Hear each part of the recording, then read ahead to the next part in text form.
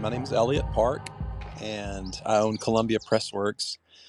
And we live here in Tennessee, Columbia, Tennessee. I hail from Texas. We not born and raised Texan, but I was born in California, and we moved to Texas when I was 2 years old. So I consider myself kind of more Texan than anything. But yeah, we moved up here to Tennessee, and I started doing leather in Texas, but stopped doing that for a number of years. And then when we moved up to Tennessee, I got the itch to do it again. So here we are. I actually am a graphic designer. That's my main forte. It's what puts the bread on the table, brings in the money the most. But I also do several things, and I'm actually a songwriter. That's why I moved to Nashville, or moved to Tennessee. I was coming up here. It's been probably 15 years since I was really busy doing it, writing country music and stuff. Oh, between 2003 and 2010, I came up to Tennessee, up to Nashville quite often, several times a year to write, and uh, and then that kind of played out. But I developed a lot of friendships in this area, and so but yeah, the leather stuff. I've always loved leather. Always kind of played with it and toyed with it. Never in really a professional manner, and not really traditionally either. I would do a lot of stamping and some tooling, but not any stitching or any kind of advanced leather work. Um, and I still don't actually. So most of what I do is just imprinting, embossing, and I don't do a whole lot of fancy, tricky stitching work or anything like that.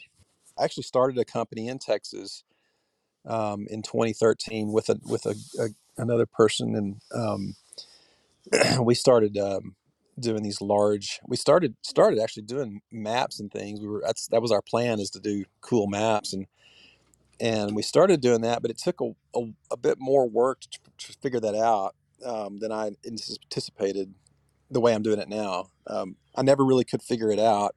People just started coming to us saying, "Hey, can you do this image or this logo, or do our company logo in leather?" And so we got super busy doing that, and it really kind of became our main thing. But it was always in the back of my head that I wanted to get back to doing maps. That was our original vision, myself and my partner. And things didn't work out between us. We split ways, and I wanted to move up here and pursue music, so I sold out of that leather business in Texas, and he went on with it, and he's doing pretty good, doing just coasters and things like that. Um, but then I moved up here, um, and then 2 or 3 years ago, like I say, I kind of got the itch to try some of that bigger stuff again, and so I had a custom press made. Had it built here. There's I didn't even know it, but there was actually a press company that builds custom presses here in my town. 40,000 people. Who would have thought? It's a nationally recognized company, Columbia Machine Works, and I didn't even know they were here. And I was like, dang, I couldn't believe it. It was just incredible luck, because I was looking at shipping something in from Ohio, which would have been several $1,000s just for the shipping. But so I just had to drive across town and show them my drawings, and they built it for me and delivered it. And so I basically have this press in my garage, and that's what I use mostly to do the impressions in the leather and the copper. And it's a hydraulic press, and it's a strong one. It's very slow. It's not anything that you could get your hand caught in or anything, because it goes 20 inches a minute. But I usually leave it only about 3 or 4 inches open. So I'll um, slide my dies in there with the leather or the copper or the whatever I'm pressing, aluminum, um, and and then I just slowly bring it together, and it embosses the image into the leather. And so, but it's a hydraulic, and it's extremely strong. I brought the cylinders in. I had to have them shipped from overseas, and each cylinder is let's see, I always have to remember, 130 tons. So there's 4 cylinders under it. So it's whatever that comes out to be, 520 tons, I think. So And it'll do the job. 520 tons and Yeah, of it's pressing and force. that's about the equivalent of oh, I think it's 3 737s. Um, so I could lift 3 737s with my with my press if I wanted to, if Yeah, they were in my garage. turn them around, make a good jack. Yeah. What the dies? What are those made of? Well, different materials depending on what I'm pressing. I do anything from steel dies to aluminum to I use a lot of Delrin, which leather workers will be familiar with that, or acetal, some people call it. Yeah, it's like one of the hardest plastics.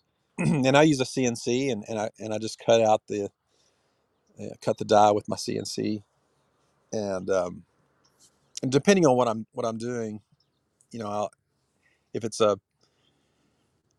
just a 2.5D they call it, where it's just kind of you put a V carve bit and it'll make an image if you're just wanting a flat image. But the topography maps, I don't know if you saw the Texas one. That's been our biggest seller, and I haven't sold a ton of them, but that's the one that has had the most interest. But that one is done with a 3D bit.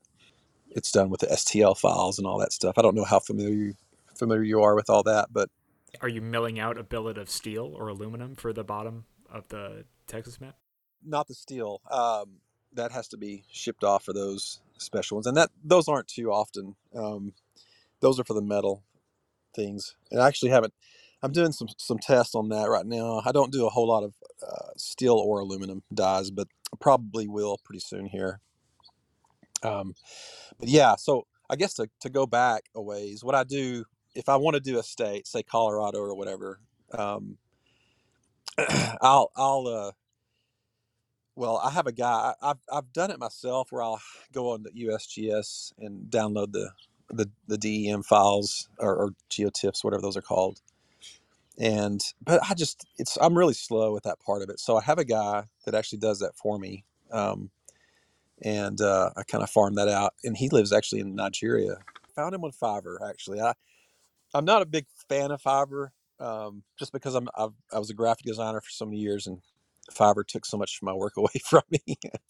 But anyway, yeah. So I farm that out, and then he gives me an STL file, which he basically stitches all the little tiles together from the USGS, or others. He has another source as well, which I don't even know where that is. But if he can't find it on USGS, he'll find it somewhere else, and he's just really good at sleuthing out, trying to find exactly what we need um, to make an STL file. And then he'll send it to me, and then I take it from there into my software and to create the G code. Um, and there's very very little that I need to do after he's done with it. Occasionally, I might need to proportion it just a little bit differently. Sometimes you get the files and they're a little bit stretched, maybe 10% one way or the other. So I look at them really closely and make sure that everything's proportional. And if I do need to resize something, I do that. In my software, I just generate the G code, which is sometimes tricky because Texas, for instance, you'll have really the areas beside the ocean, the near the Gulf, are so flat. You can't hardly see anything realistically. And then you've got El Capitan way over in West Texas. That's 8,700 feet, and so there's a huge difference in elevation, huge spectrum or whatever you want to call it. And so what I do is in the software, I will exaggerate the lowlands a little bit and descale the highlands a little bit, um, just to even it out a little bit. So you know, it kind of breaks the rules probably of a true cartographer or whatever, or someone who's wants to stay true to the terrain, but it just makes a more visually appeasing piece. When you can see an exaggerated terrain where you may not be able to see any at all if it was just the way it actually is. After I'm satisfied with the heights of different areas elevation wise, then it's just generating the G code and sending it to the CNC. And I like to go slower than faster because I hate missing little, I hate the little lines that appear if I go too fast. I stay under 35 inches per minute, which on the Texas piece, it took about 2.5 days solid. Like I had it going nonstop. It does take a bit, um, just to make the stamp, and and then from there um, I create a once the stamp is made. Uh, in the case of Texas, it's made in the Delrin material. Then I make a kind of a distal layer, they call it. It's just a little bit of a separation between um, the stamp and the counter, or the mold and the counter mold.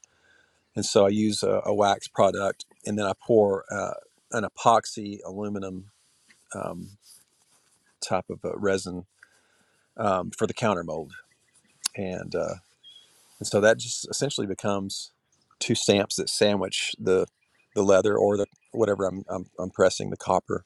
Essentially how it's done. There's a lot more else involved. It's once I have it pressed, it's the leather is really flimsy, and so I have to do kind of a taxidermy type process. I have to fill the back with some urethane resin so that it stays rigid.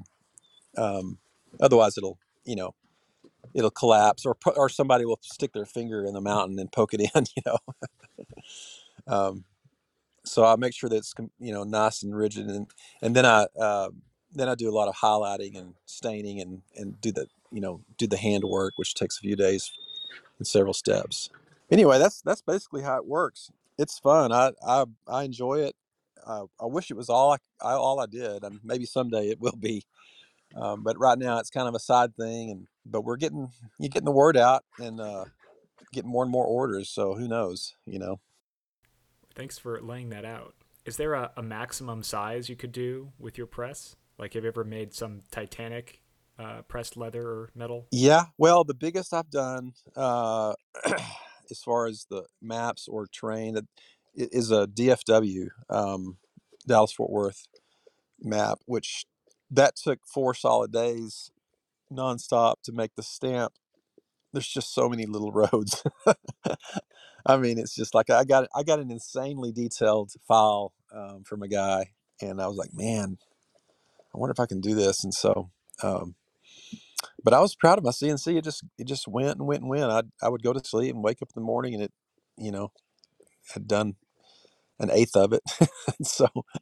and so yeah, that's the biggest one, and it's 42 by 72. Yeah, pressed in aluminum, and I'm going to try copper actually probably later this evening. Um, there were some things I had to do to it because when I poured the counter mold, it was a little bit uneven, and I think my counter mold, I think the epoxy cured a little bit too fast, and it warped it, and so I'm having to press it in segments, which isn't a big deal. That's happened before, um, but it's just one of those things you run into when you're doing something that large. And next time I'll know to pour a little bit of thinner stage, several steps in the epoxy.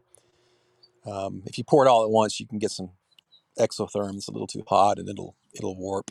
A million things that I've learned the hard way, just about trial and error. Burned through a lot of money, but it's fun. It's really been a blast to do it, and I've never seen anybody else do exactly like this. So so far it's unique. As far as existing products, I don't really see much out there that's exactly like it. So knock on wood, that maybe that'll last a while. Yeah, it's totally unique. And so you had attempted this before in the Texas Leather Workshop, and it never worked right. I was working on a small scale. There was a guy that I was working with that do our CNC part of it, and it's one of those things where it takes so much trial and error as far as what can you push the material, how far can you push it, how what kind of relief can you get before it tears, and it was just becoming way too much money to go back and ask this guy to try this height, and then I try this height, and oh, that's too much. So that was what we ran into. I knew someday maybe I might have my own machine that I could do my own tests and stuff and not spend so much money. It was mainly just my time, and the wear and tear on my CNC. But I went through several, yeah, I mean, doing it myself, I went through several bits. I mean, just broken bits and broken belts and broken this and that because I would just go too fast or, you know, whatever, and just did things wrong, did the wrong bits and the wrong material. Definitely threw out a lot of plastic, and who knows how many thousands of dollars I've gone through. Um, but I think we finally figured out the formula. Just like I say, by trial and error. There's so many things I've had to learn that I'm not expert. Not at all. I'm not expert in any of it. It's so new. It's kind of hard to ask someone exactly how to do something when I don't know of anybody really that's doing what we're trying to do. That's what I always say with like these illuminated maps I make. In 2019, I thought I want to buy a glowing map, but I couldn't. So I found the most expensive way to buy something new is to make it yourself. Yes. Yeah, that's right. And you got nothing to do but throw money in a pit until it works. I've checked your stuff out. It's really cool. I love it. Thank you. Yeah, same with yours. Wait, just so I get the end to end here. You collect the elevation model, get stitched together by the Nigerian guy, sent to Mhm. you as a STL. You clean it up, adjust the exaggeration of the terrain in different parts to make it pop. Which, by the way, is the oldest cartographic practice. That's all cartographers do all day: is take the raw data and think that doesn't look right and tweak it. So Yeah, you're in good company there. And then cool. you do all the milling yourself. It's your CNC. Yes, I need a better CNC. It's not quite robust enough. It's a little shaky. I had it custom built because I didn't want a full 4x8 foot. I wanted a 4x6, and so um, I just couldn't find anything out there that I could afford. It was anyway, but it actually does really well. It's fast, but it's just a little shaky. So that's probably our next big purchase is another CNC. But it's been doing great for 2 years, actually almost 3 years now. So That's a capital expense, the $20,000 Tormach. yeah, Something that weighs 1,000 pounds. This is not gonna shake. that's what I'm looking for. Something that doesn't, because I can see it. I mean, I can see the little jitter. It's microscopic, but I'm like, that street's not supposed to be doing that. So Yeah, the other end of artisanship, making totally unique things, finding errors that no one else could possibly detect. exactly, exactly. Okay, so you cut the molds out of the positives out of plastic or aluminum or steel, then lay epoxy over them to create a little gap. Yeah, actually wax. Yeah. Wax. Okay. Where's the epoxy happen? The epoxy is the counter mold. It's the one that will come down, on the positive. It's essentially the reverse. Um, so every mountain becomes a valley in the counter mold, and vice versa. Every valley is essentially a mountain, um, and so that's the best way. And I tried it without doing a counter mold, and it just doesn't work because um, it's you can't push the mountains, or can't push the valleys in. That was the problem. You get good mountains, but the valleys would be dull. The lowlands would be just kind of a little little trough of leather that didn't have any terrain. And so we had to figure out a way to, and that was always in the back of my mind. And I knew that actually this go around, I knew that I needed to do counter molds. But the first time around 10 years ago, we were trying every way on earth to try to get it to work without doing a counter mold.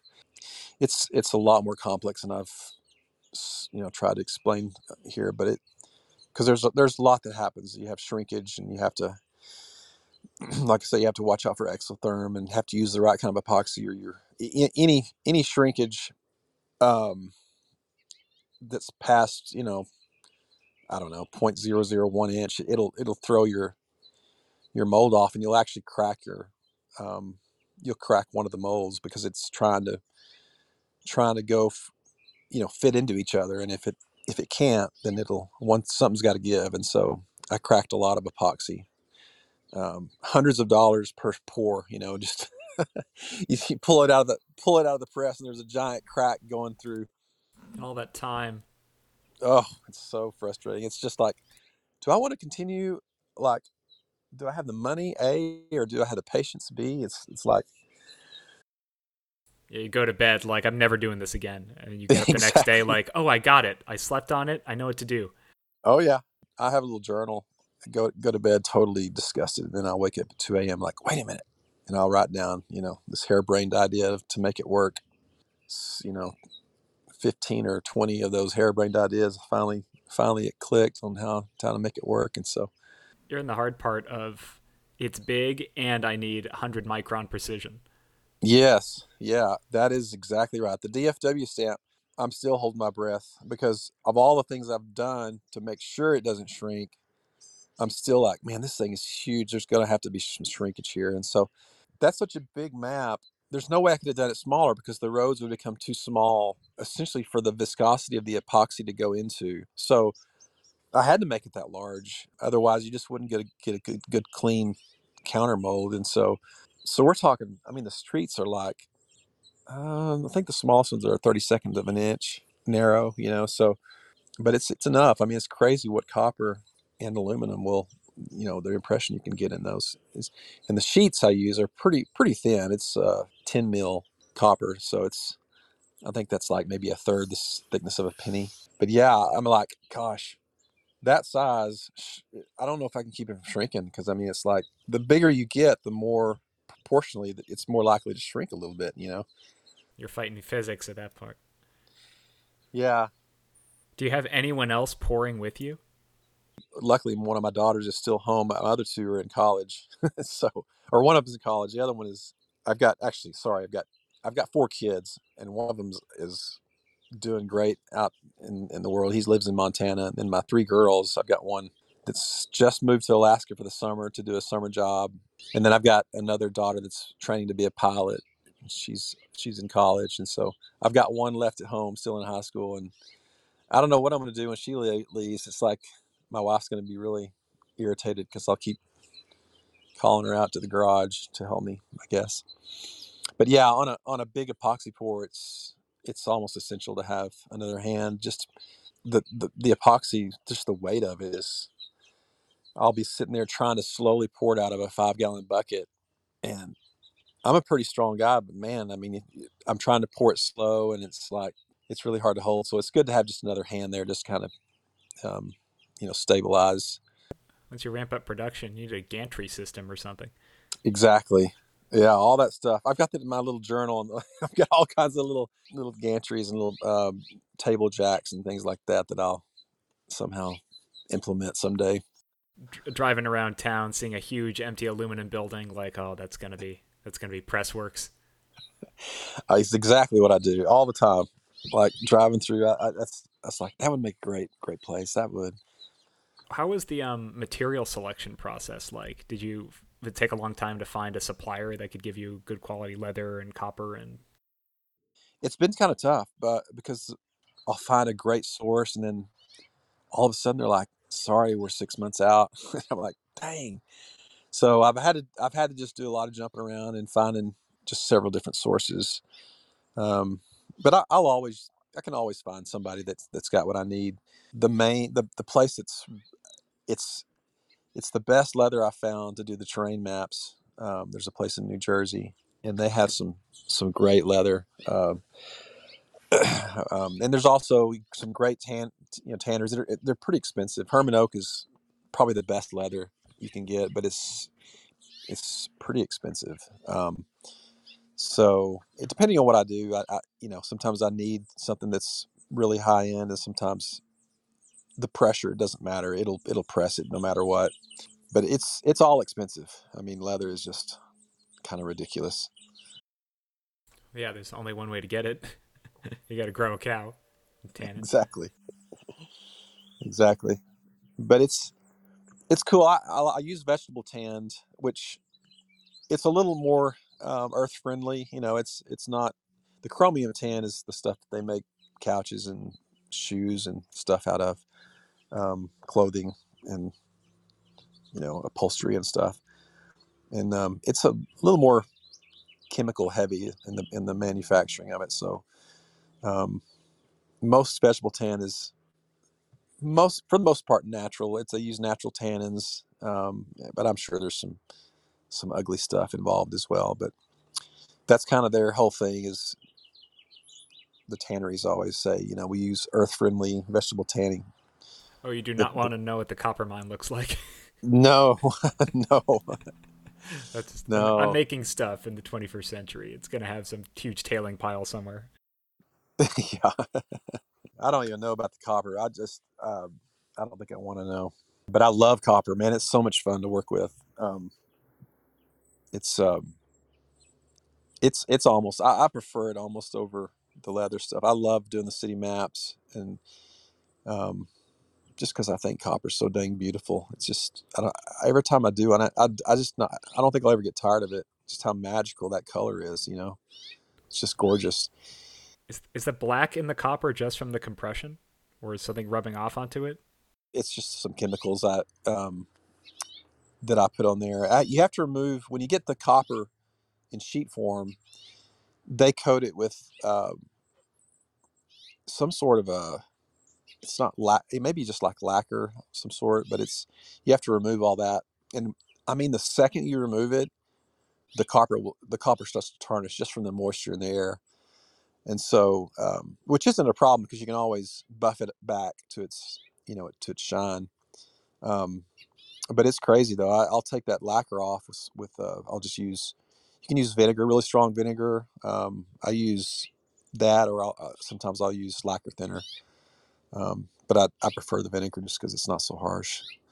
Um, but yeah, I'll just remove it um, and then put it in the press, and then once the streets are embossed in there, then I will take I forget what it's called, but it just comes in a spray bottle, and I'll just spray it all over the copper and let it sit for a few minutes, and then it stays in the streets, and so it turns that kind of darker in the low areas, and then just several back and forth things to kind of buff back and sort of make it vignetted a little bit.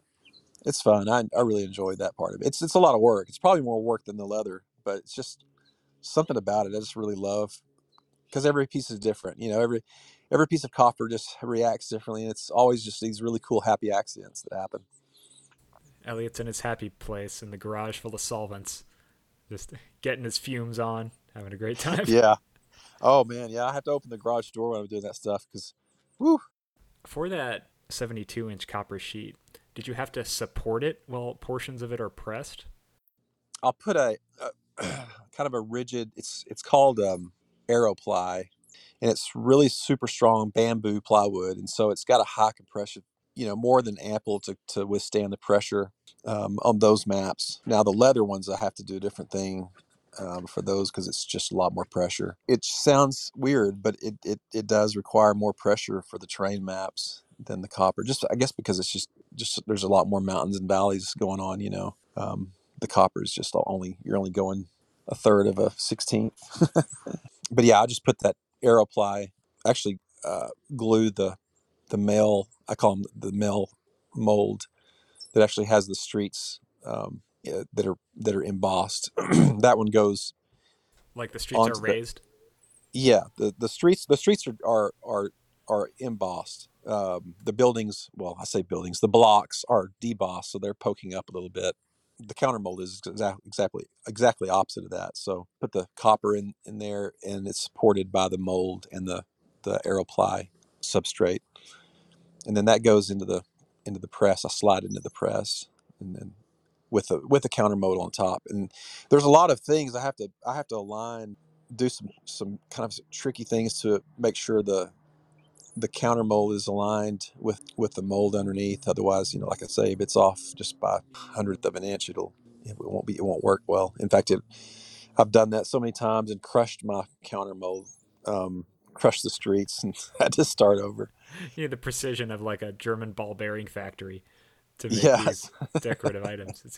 I love how you borrow trouble. That's art. it's definitely a blood, sweat, and tears, and all of this. Blood, sweat, tears, and ruined epoxy. stamps. These are all commissions. Like people find this and think, oh, I need that. Some of them are, yeah. We're having we're just now starting to promote it. I mean, I really didn't really get the process figured out until about last October or November, and so we threw out a little promotional thing on Instagram.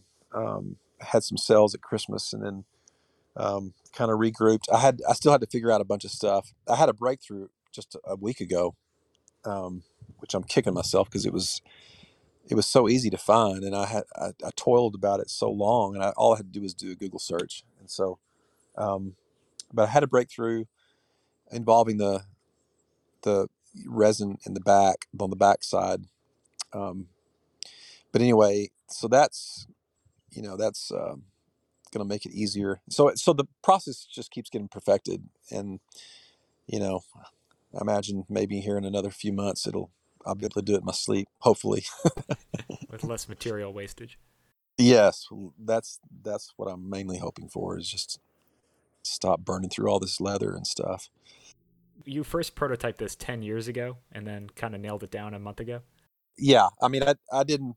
I just partially prototyped it. We did it differently 10 years ago. I used wax. It's basically machinable wax. It's made with a mixture of wax, I guess paraffin wax, and HDPE plastic. It's like a mixture. They melt both of those down and mix them, and you can machine it. And it's really hard wax, but it is still considered wax. And so I would have the terrain models milled in the wax, and then I don't know exactly why we were doing it that way. I guess it was because we were doing another process similar to that, and I didn't think about just going straight from the plastic to using that as the actual milled thing, as the mold being the mold itself.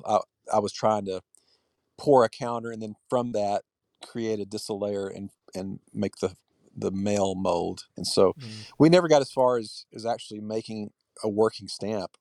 I experimented with a few things with different materials, but we never actually pressed anything for leather. So we never got that far. I think I did some stuff with paper and some thin aluminum, and then because I didn't even want to waste. We were on such a tight budget. I didn't want to waste a big old piece of leather because I just knew I didn't have it right. But all the while we were kind of strapped for money, so that's why that really didn't proceed. Do you have any materials that you're aching to try once things, I guess, get a little more streamlined? Or do you think you're settled on these two? Yeah, I'm always thinking about that. I have done some cool art papers. The reason I don't like doing it in paper, I love the way it looks. The problem is when you frame it and everything, you have to cover it in glass, and I just don't like I don't like having to mess with that. Like, it's shipping is a problem when you have glass involved, and you know, so I don't know. We'll figure that out, but they're certainly not going to be able to be as big as the leather pieces. What I like about the leathers, I make it where you can touch it. Like, I want people to feel it. It's a tactile thing, where you can actually feel the mountains and the valleys, and it's like a saddle. A saddle's made to be rode and sat on, and I want the leather to be something to enjoy every sense, all of your senses, including touch. And so it smells great, it looks great, and it feels great, so I want people to touch it. So that's why I put epoxy in the backside so that you can't mash in the mountains and stuff. It's hard as a rock. So I encourage people. It's made to be touched, and I put a good top coat on it. It can be cleaned with a wet rag, even. That's great that these are meant to really put your nose in, get up close to it. Yeah, it's one of the things I think is unique about it. Why would you want to create a relief map that you can't touch? That's miserable. It's like you can just look at a picture if you just want to look at it, but touching it is what's cool about it. That's the same target I got with my glowing stuff. Very few maps invite you to just look as close as you can. Yeah, Anything that stand the test of time, they don't degrade once you put your eyeball right up to it. It just looks nicer. You find more texture. You don't. It doesn't break down. And right, right. like you get that with like pick up a pine cone. It's really hard to find the seams in it. And same thing with like your maps. It's like I'm looking at real materials. There's nothing hidden, nothing gimcrack. It's all it invites you to look closer and find more things you like. Yeah, so much stuff, so many things now are virtual. I just, it's cool and everything, but gosh, I mean, we're just tactile human beings. We want to touch, we want things to click and make noises when we want to feel. I think a lot of things are going in a way that neglects that need for a tactile world. It's hard to make that kind of memory with the screen. Right, right. Yeah. I mean, something that replicates texture. Well, that's cool, but it just doesn't complete you as a human being. Yeah, you won't cherish it either. Right, right. The CGI stuff is everything looks real, but nothing is real. So, and as a graphic designer, graphic artist, actually commercial illustrator, I did illustration, still do illustration. Just I just draw pictures for companies. Did you ever make maps in your illustration design? No, I mean not serious. Not that not actually maps. I would do little maps for menus and things, but um, you know, but I always enjoyed doing that when I did the few and far between. I did some stuff like that for Hilton about 12 years ago. That was fun. I kind of made a world map for a coloring map for kids, and but yeah, I've always just really loved maps. I mean, I guess I kind of combined my love for the maps with my love for leather and yeah, just so working on the computer for all these years, I just like I've got to get in. I've got to do something else. I mean, that's kind of what drove me to start that up. And I missed it. Like whenever I sold out and moved to Tennessee, I really missed that. And so, just working with your hands is something that I've always felt the need to do somehow. With something. So this definitely scratches that itch because there's a lot of handwork involved. It's the press only gets it so far, but if you don't put some handwork into it, it's going to be a little bit lackluster, especially with the staining techniques and the highlighting and bringing out the mountains, and just doing some things to it to make it perfect. And that's what makes it a great piece of decorative art. Yeah, there's machines involved here, but a human eye has gone over every inch. Yeah, and I mean, the CNC it does exactly what you tell it to, but there's little anomalies that happen. I'm always having to sand down little things and like, what in the world did that do that? Just so you have to keep that human eye on it just to make sure it it's aesthetically pleasing and there's not anything weird happening. Um, I've had to. I found one thing I didn't realize. This is one of the things that I had to become educated on. I didn't realize that there was little missing holes and spots in the geotists. Like, and it would the CNC be cranking along, and I wouldn't even see it on the image on the software because it's so small. But all of a sudden, it'll freak out. Like it'll just stop, or it'll go up really high and leave this little small splinter of plastic, and it's just a blank spot where there's no data that was missed somehow in the satellite image. Yeah, that's a common GIS hassle. Is if you don't make sure your elevation model is void filled, then you're gonna see that. And but again, like since you're dealing with the world of atoms, it's a lot more inconvenient than like I see that and I'm Right. like, oh, Photoshop that out. Right. Yeah. Well, it's definitely easier to do it on the software side than it is to file down the little things that aren't supposed to be there. I'm really familiar with retouching because I did a lot of that too over in my career. So yeah, just going in there and kind of blending things and making it look good. And So, in your illustration career, did you start with ink and pencil, or you always been with the Wacom? Or yeah, actually, I did.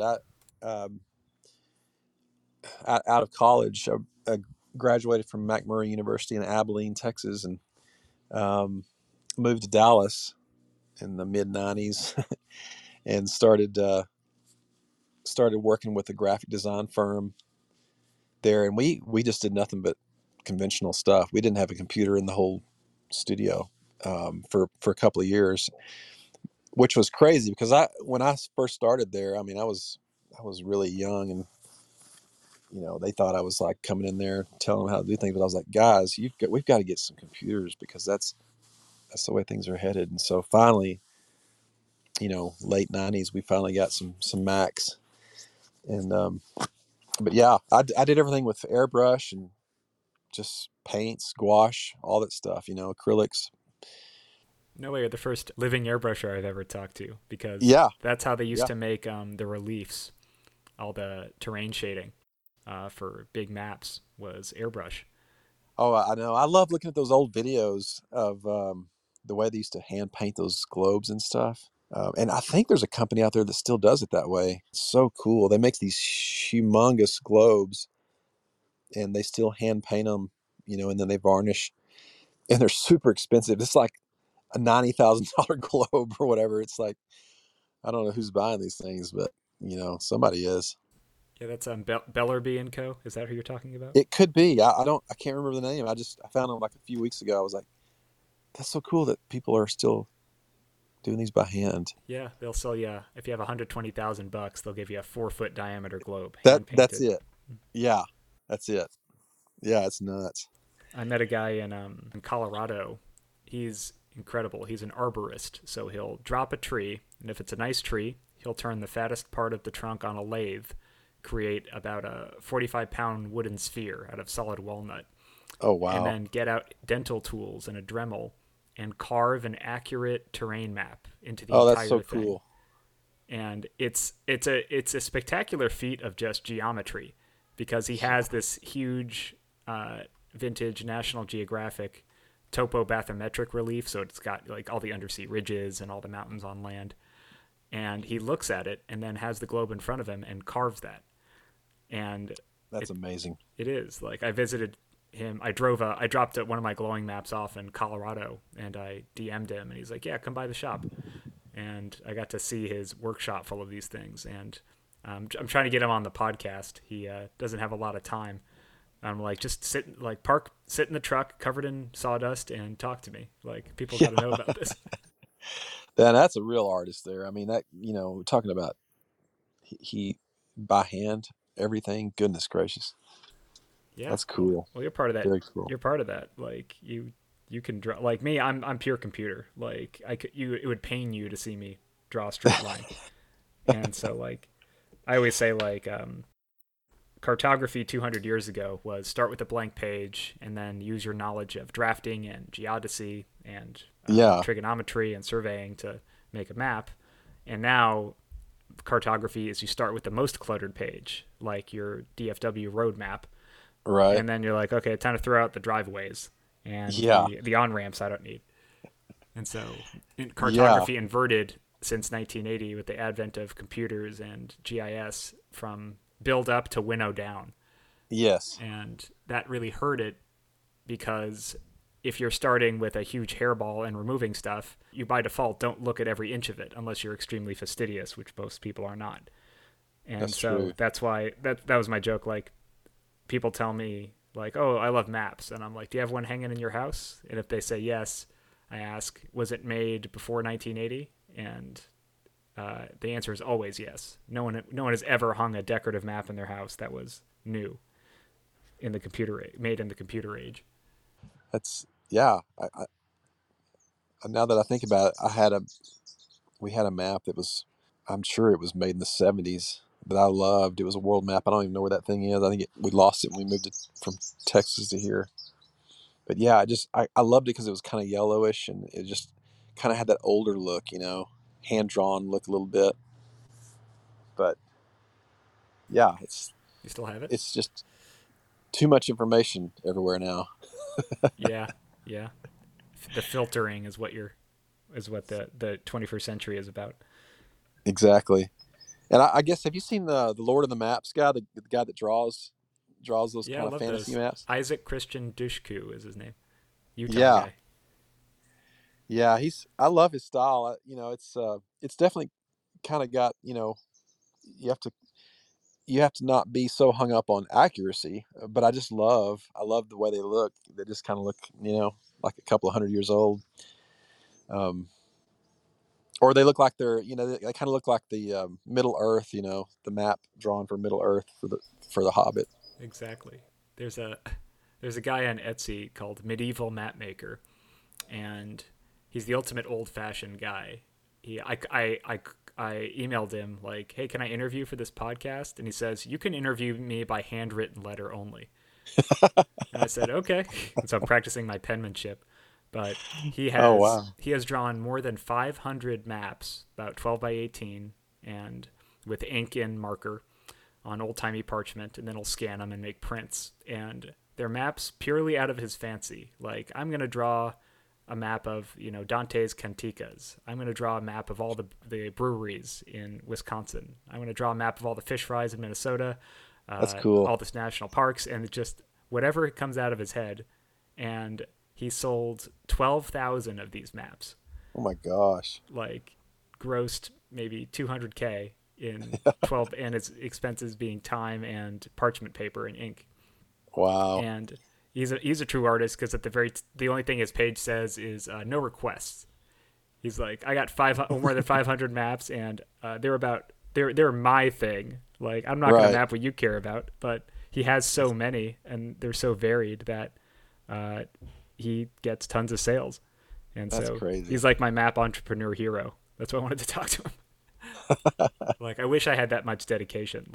Oh man. Like I've made like a few really intensive maps, like Hmm. as old as I can make them. Like, I'll hire an illustrator to decorate them. I'll hire a hand letterer so there's no computer type on them, Hmm. and Yeah. they're a huge pain. It took me like 10 months to do one of the Tongass National Forest, Oh wow. and whenever I'm doing it, I'm like, man, making maps is such a pain. Like, one of my least favorite things to do is make maps. Like, Yeah. it just takes so long. Yeah. And It so does. whenever I encounter someone who just has the love of the game, I'm just so impressed.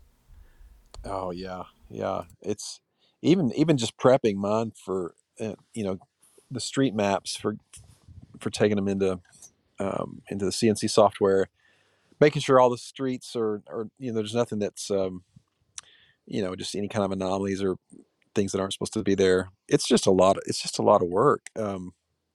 Scanning over every inch of um, and the way I do it, I have to have the streets wide enough, um, or the software doesn't allow the bit to get in there, and so I may have to make the streets. I have to widen, a couple of streets. There's always some that will just disappear from the map completely if I don't go in there and just um, exaggerate the thickness just a hair. Not that it would be even noticeable by anybody, but I don't want the streets to be left out. So anyway, just that work, just cleaning up an existing map is like takes forever to do. So I'm like, gosh, I'm sick of maps. After every one I do, it's like I don't want to see another map for a long time. Because a good map is all about attention. There's Exactly. no cheating it.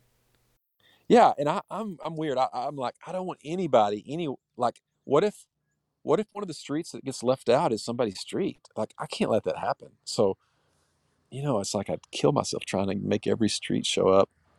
And so For the um, for the DFW map, did someone take a bunch of, I guess, government or open street map data, give you an Illustrator file, and you started winnowing it out?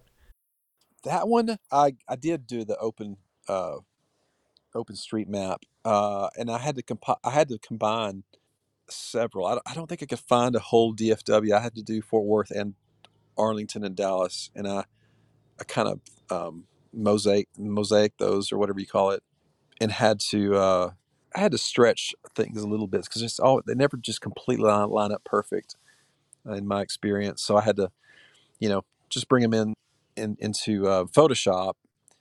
Trying to remember how I did that one. Yeah, I think I brought it into Photoshop and made, and then I kind of do a thing where I'll blur it slightly, then contrast it, and it'll create a little more of an easier file for the bit to follow. If I've got totally sharp angles everywhere, one, it doesn't look as good visually to me. It looks more hand drawn if I go in there and do some effects in Photoshop. And two, just besides being just looking better, yeah, it just makes it easier for the CNC to cut it.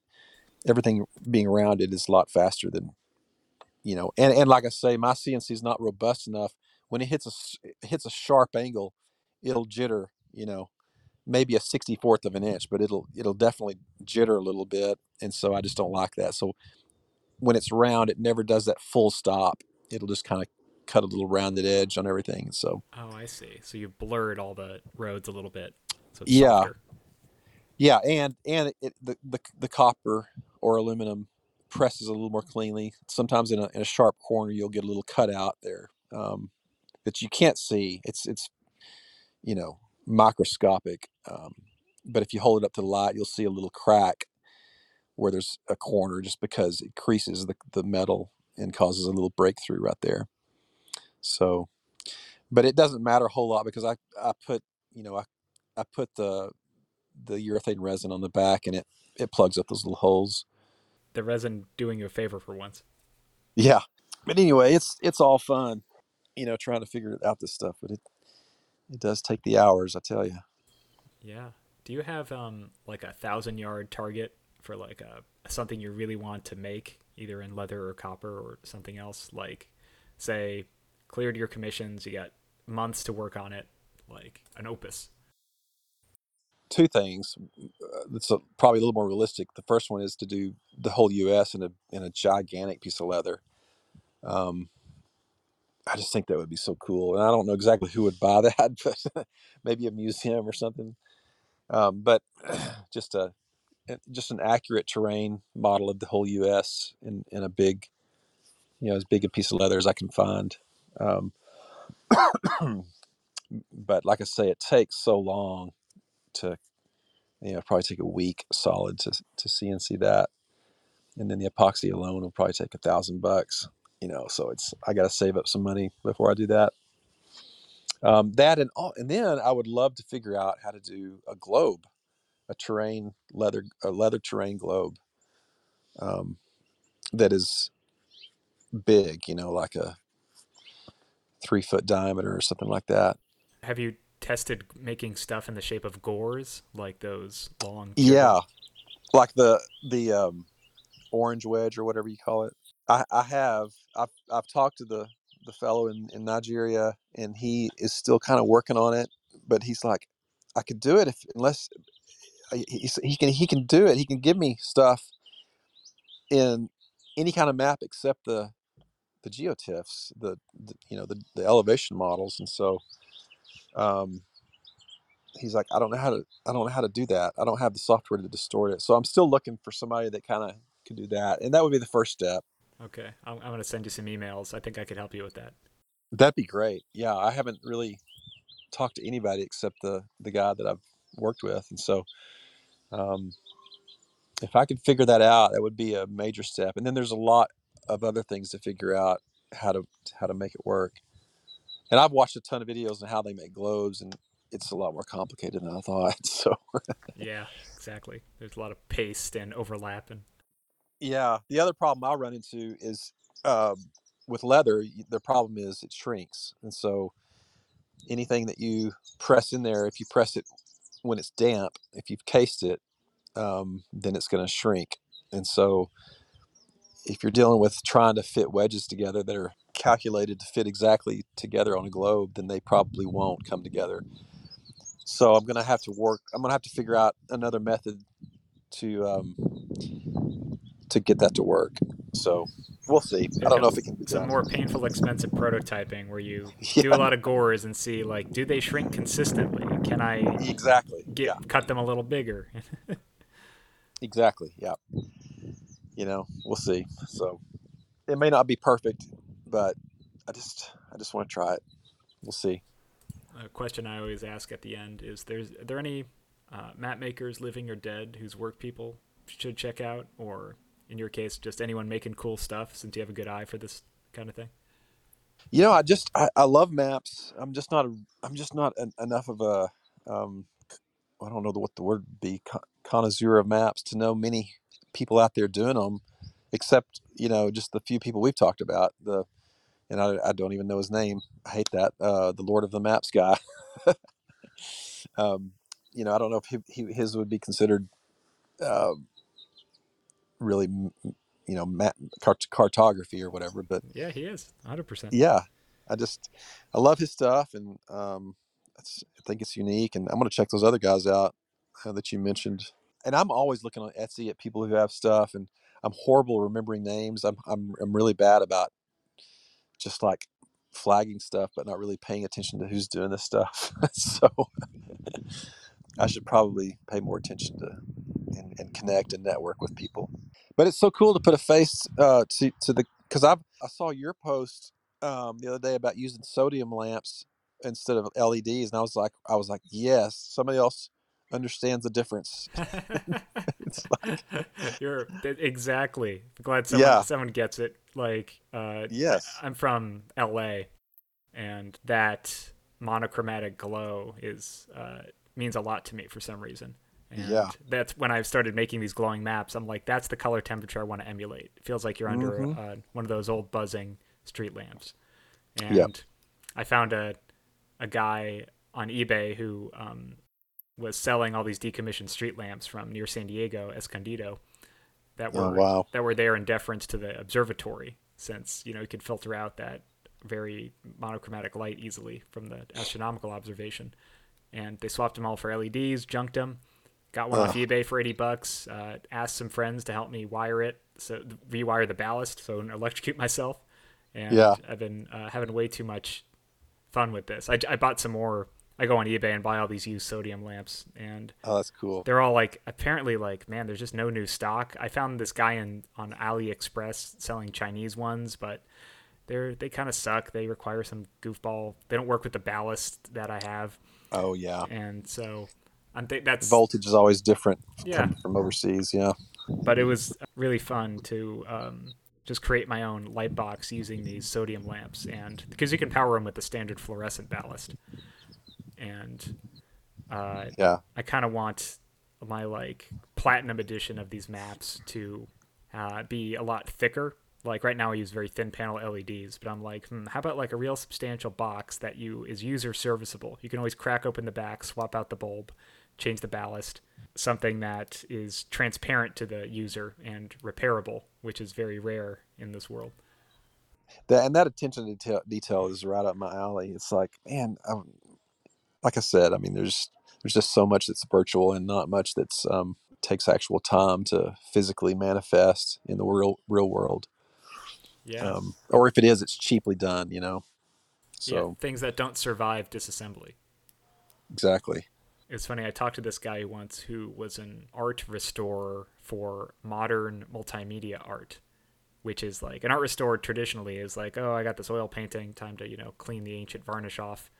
Yeah. And his job was, well, it's 1992. Some guy made this goofball art piece with a projector or like a fluorescent bulb, and people buy it's like any other art. It's in collectors, uh, stocks and hanging out in free ports, and they're like, well, the projector doesn't light up anymore. What do we do? But how do I like? They're like, well, it's like some crappy projector that he got from Office Max in 1992. We Oh my can't fix gosh. it. There's nothing to like. We can't replace it with that identical thing. So he has to Yeah. like ship of Theseus these like art pieces with modern electronics in a way that like doesn't destroy their value somehow.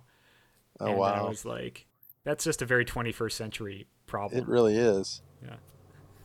That's crazy. And so I'm like, I want to make art or design goods that like discover them in an attic 50 years from now and be like, I wonder if I can get that thing working again. And you can. Yeah. That's cool. Thanks so much for chatting with me, Elliot. This has been a lot of fun, and I'll send you some of those links. And yeah, I think I can help you out with some things because I do GIS all day, and I know how to Okay. filter out the usual bugs. Well, that'd be great. I definitely. That side of it is not my strongest area. I'm not sure if I have a strong area. It's just kind of like I say, jack of all jack of all trades. You can I'm figure a jack things. of all trades, and I jack everything up. That's exactly what I do. Hey, you can teach yourself through failure, which is something a lot of people can't do. Yeah, yeah. That's my strongest point. I can persevere through failure. So that's something, I guess. Well, good luck with your next forearm shattering pour of epoxy. And, yeah, for sure. And we'll talk soon. I'll email you some links and also tell you when this episode is all edited and uploaded. Sounds good. I really appreciate it, Evan. Thank you so much.